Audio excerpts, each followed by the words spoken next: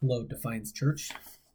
This week I thought I would share a reading from a book that I think has one of the better descriptions, sort of told in a narrative way, of what Jesus' journey to the cross and what that moment was like for him. It's called Unapologetic, the book. Why, despite everything, Christianity can still make surprising emotional sense by Francis Bufford. Um, it's a book I recommend, and maybe we'll do as a School of Defiance one of these days. But the middle of the book contains this sort of narrative description of Jesus's life for us to sort of go through. And while it's pretty long, I won't read the whole thing. I'll start with when he turns towards Jerusalem in the book. But I invite you to grab a cup of coffee, grab something to drink, sit down and just sort of listen to it and to take in what is said in this chapter. I'll read it all the way through to the Easter story. I thought about stopping beforehand so we could sit, but he doesn't do much with Easter. And that notion of repair that he mentions at the end, or mending of things, is sort of this ancient idea of what happens with creation and its repair with Jesus. So I'll read through this, and you can listen to it and let me know what you think. Maybe we'll talk about it on Friday a little when we gather at 4:30 together. And now at last he turns toward the one city. He and his friends make for the dry, yellow town on the desert hill where the hemp buyer's governor keeps the uneasy peace with authorities of the one temple. It's where this story was always going. It's where a Christos, a Messiah would declare himself. It's where power is. It's where the religion of the God of everything has its focus. It's a place where actions stop being provisional, experimental, retrievable, and become definitive, final. It's where the drama, whatever it is, must find its ending. They arrive at the walls, but it's too late for an evening entrance. Yeshua, which is what the author is using for Jesus, Yeshua has in mind. So they wait till the next day in the staggering settlement outside the gates. Then they go. Yeshua and the nucleus of 20 or so men and women who have been following him about. The narrow stone streets are packed with visitors who've come in from the province for the biggest festival of the year, a festival of death averted, in which the people of the one God remember how he saved them by smiting the rest. And the visitors see, well, something like a parade, with Yeshua riding on a borrowed donkey, and the friends around him shouting, making way. Make way. Who's this? It's another bloody prophet. It's that crazy preacher who says we don't need the law. It's the rabbi from up north who heals people. Whatever. What? The river dipping one? No, he's dead. This is another one. It's a king. Rubbish. Kings ride on horses, not donkeys. But there are prophecies about donkeys. Maybe he's the one. Oh, come on. This fella, where's his swords? It's the king. It's the king. Keep your voice down, idiot. Better get the children's indoors just in case. Is it a king? The scene is hard to read. It's like a royal progress and a parody of a royal progress all at once. Yeshua is doing exactly what a Christos would do if he were making a momentum play, gambling on snowballing crowd support. Yet the details are far off script. Somehow, from the donkey to the way that only some of the friends seem to be shouting the slogans you'd expect, to the way the man himself doesn't have his face set in the shining megawatt mask of charisma. It isn't clear what's happening, but something is. And though only a portion of the crowd are young enough, or hopeful enough, or desperate enough, or unwary enough to give Yeshua their claim, quite a lot of them are curious enough to follow and to see what comes next. For the parade or procession, or whatever it is clearly heading for the temple, up the twisting alleyways to the top of the city in the narrow gateway, where the press of the yellow house walls and the tower roof opens out all at once into the wide forecourt of the one God's most sacred place. The two guards on dirty let the mob through without a word. These kind of numbers are their own permission. But they send a runner quick to the chief priest's office. and he, looking down from his window, sees a human flood, pouring out suddenly from the entry to fill the flagstones of the courtyard and jostle against the pens where the animals are kept. In the midst of the flood, a man is getting off of a donkey. The chief priest has seen bigger crowds, but this one is quite big enough to do some damage if things turn ugly. Uh-oh, he thinks, and sends a runner of his own to the governor. Yeshua looks around. He sees the dove in their wicker cages, and the half-grown spring lambs in their straw, and the nervous cattle sidling, keeping perpetually angsty by the smell of blood that drifts out of the temple's doors. He sees the money change stalls where before you can even buy your own animal for the sacrifice, you have to swap the emperor's dirty coinage for the temple's own clean currency, good nowhere else. He sees the whole apparatus for keeping this one little walled acre of ground separate from the compromised, colonized world outside. And he begins to shout, "Do you call this pure? Do you think any of this keeps you clean? Do you think any of us keeps that at bay, waving his arms at the city, the hills, the entire empire? Nothing is pure. This is the house of the loving Father who welcomes home his lost children. This is the house of my Father and your Father. Do you think you can sell his forgiveness? Do you think there is a price for peace with him? It cannot be bought, it cannot be sold, it can only be given. These are thieves. They promise that you are buying what can only be given. God gives freely. Tear down the temple, and he will still give you all you need."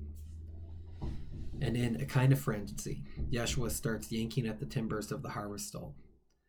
The board serving as a counter gives way, and the little piles of silver go spinning and clinking onto the paving slabs, followed by the dealer in a diving crouch. Here we go, thinks the chief priest, and he hopes that the squads of soldiers the governor will send to the nearby streets understand they must not enter the temple to quell the riot. But the crowds don't join in. Yeshua hasn't pressed their buttons.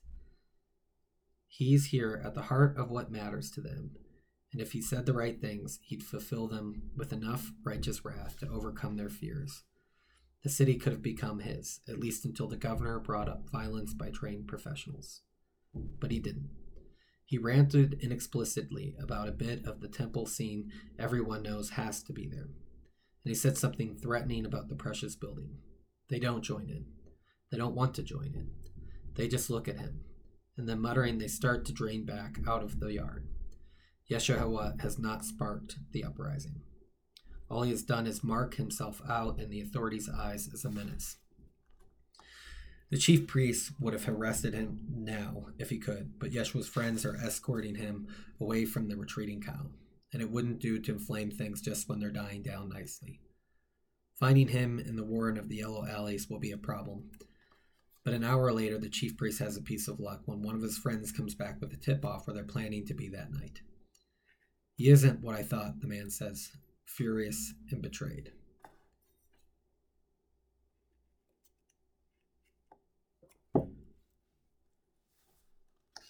The evening sees Yeshua and his friends celebrating the strange festival in a borrowed upstairs room.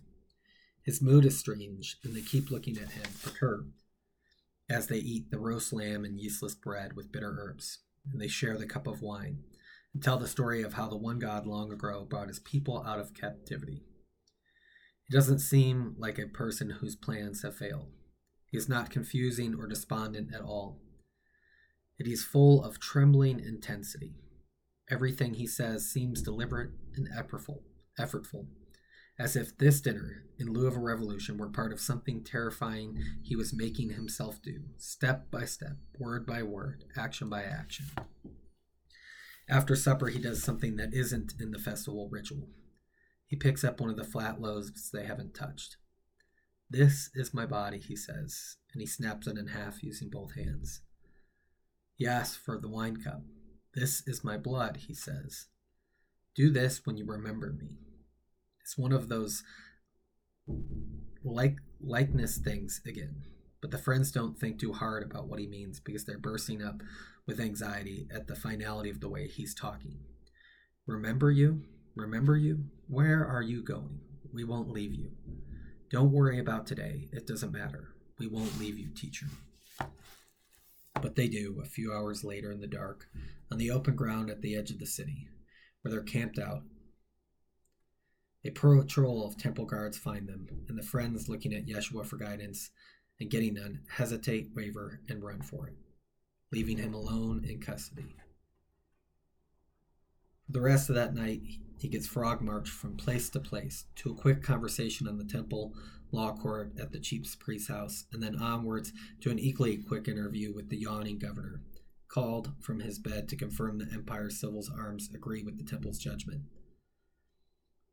This haste, not indicating that Yeshua is particularly urgent or important case, but precisely the city's two authorities want to keep it minimized, with this brief, minor northern rabbi who made a nuisance of himself briskly disposed of before daylight comes.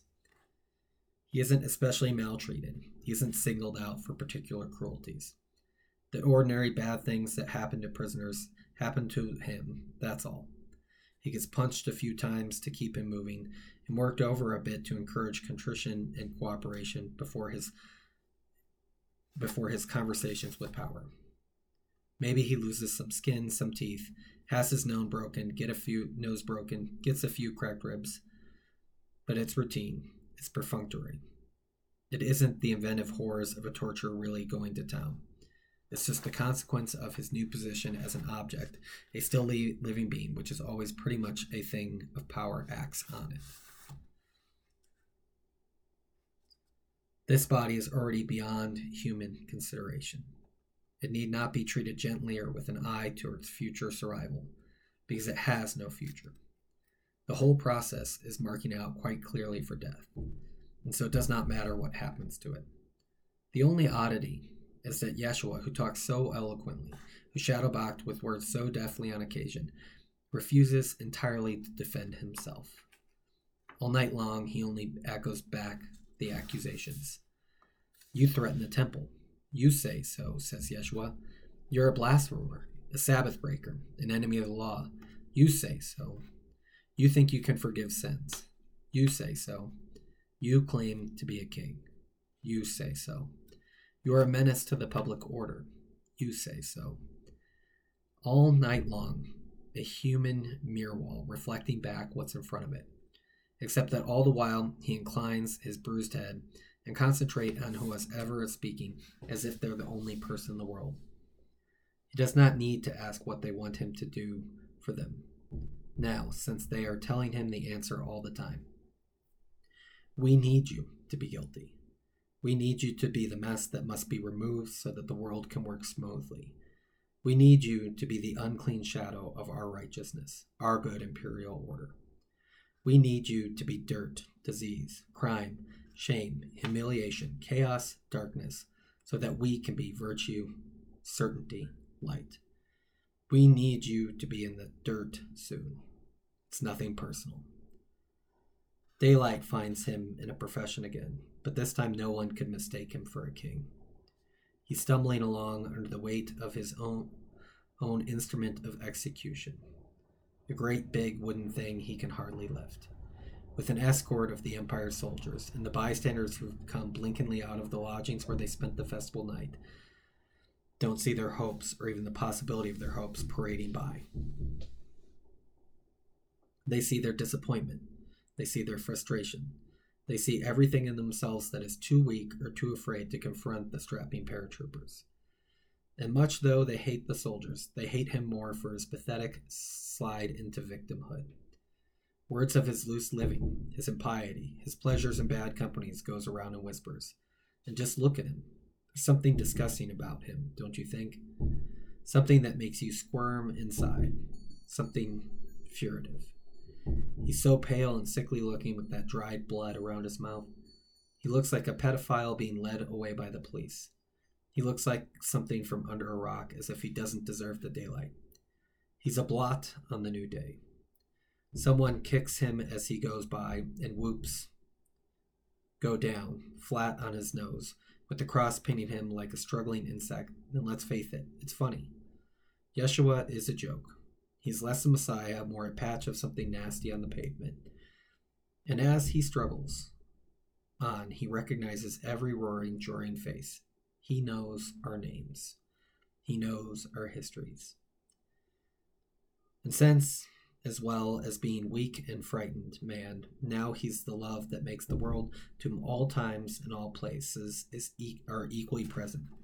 He isn't just feeling the anger and spite and unbearable self-disgust of this one crowd on this one Friday morning in Palestine. He's turning his bruised face towards the whole human crowd, past and present and in to come, and accepting everything we have to throw at him, everything we fear we deserve ourselves. The doors of his heart are wedged open, and in rushes a whole pestilential flood, the vile and the rolling tide of cruelties and failures and secrets. Let me take that from you, he's saying. Give that to me instead. Let me carry it. Let me be to blame instead. I am big enough. I am wide enough. I am not what you were told. I am not your king or judge. I am the father who longs for every last one of his children. I am the friend who will never leave you. I am the light behind the darkness. I am the shining your shame cannot extinguish. I am the ghost of love in the torture chamber. I am change and hope. I am the refining fire. I am the door where you thought there was only a wall. I am what comes after deserving. I am the earth that drinks up the blood-stain. I am the gift without cost. I am. Before the foundations of the world, I am. But it is killing him all the same. He never promised that you would be safe if you tried to live without fear. The soldiers lead him out of the city gate, and laboriously slipping and sliding, with crunching blows from spear butts to motivate him, they drive him up to a small cone of Skull Hill, where death sentences are carried out. They tie him to a cross and plant it upright. It's the Empire's punishment for rebellious slaves, slow and nasty by design, devised to be a spectacle of days-long struggle and gasping to passers-by. On a cross, you choke to death when you're finally too tired to heave your own weight up to take the next breath. Yeshua's cross has a sign over his head. Here's your king, it says in all the languages of the province. The chief priest didn't want it, but the governor has a point to make. And Yeshua hangs there. He twists against the ropes to snatch the precious air, which he whistles in his flattened nose. He cannot do anything deliberate now. The strain of his whole weight on his outstretched arms hurts too much. The pain fills him up, displaces thought as much for him as for everyone else who has ever been stuck to one of these horrible contrivances, or for anyone who dies in pain from any of the world's grim arsenal of possibilities. And he goes on taking it. It is not what he does, it is what he is. He is all open door to sorrow, suffering, guilt, despair, or everything that cannot be escaped, and he does not even try to escape it. He turns to meet it and claims it all as his own. This is mine now, he is saying, and he embraces it with all that is left in him. Each dark act, each dripping memory, as if it were something precious, as if it were something itself, the loved child tottering homeward on the road. But there is so much of it, so many injured children, so many locked rooms, so much lonely anger, so many bombs in public places, so much vicious zeal, so many bored teenagers at roadblocks, so many drunk girls at parties someone thought they could have a little fun with, so many jokes that go too far, so much ruining greed, so much sick ingenuity, so much burned skin. The world he claims him. It burns and stings, it splinters and gouges, it locks him round and drags him down. But this is not a rich man's offer of something he can easily spare. This is not some supernatural personage being temporarily inconvenienced. This is love going where we all go, all of us, when we end. Yeshua is long pressed trying to show what lies beyond the limits of the world. He's traveling into the limit himself, now, deeper and deeper, and the limits are tightening in on him, tightening down to a rib cage that won't fill, tightening on him as a consequence, tightening on everyone. He's gone to the place our sorrows lead to at their worst. Guilt's dead ends, panic's no exit loop, despair's junkyard where everything is busted. There's nothing to keep him company there but the light he's always felt shining beneath things. But the light is going. He's so deep now in a geology of woe, so buried beneath that mountain's weight of it all, that the pressure is squeezing out of his feeling for the light. There's nothing left of it for him but a speck, a pinpoint the world grinds in on itself, a dot dimming as the strata of the dark are piled heavier and heavier on it. And then it goes out. Of course it does. Love can't repair death. Death is stronger than love. We all know that, but Yeshua didn't until now. This is the first time in his entire life he's ever felt alone. Now there is no love song. There is no kind father. There's just a man on a cross, dying in pain. A foolish man who chose to give up life and breath to be a carcass on a pole. The yellow walls of the city blur with Yeshua's tears, and he opened his mouth and howls the news, new only to him, that we are abandoned in a dark place, where help never comes. The friends creep out at dusk and ask for the body, promising an ominous burial and no fuss. They're allowed to carry it away wrapped in a tube of linen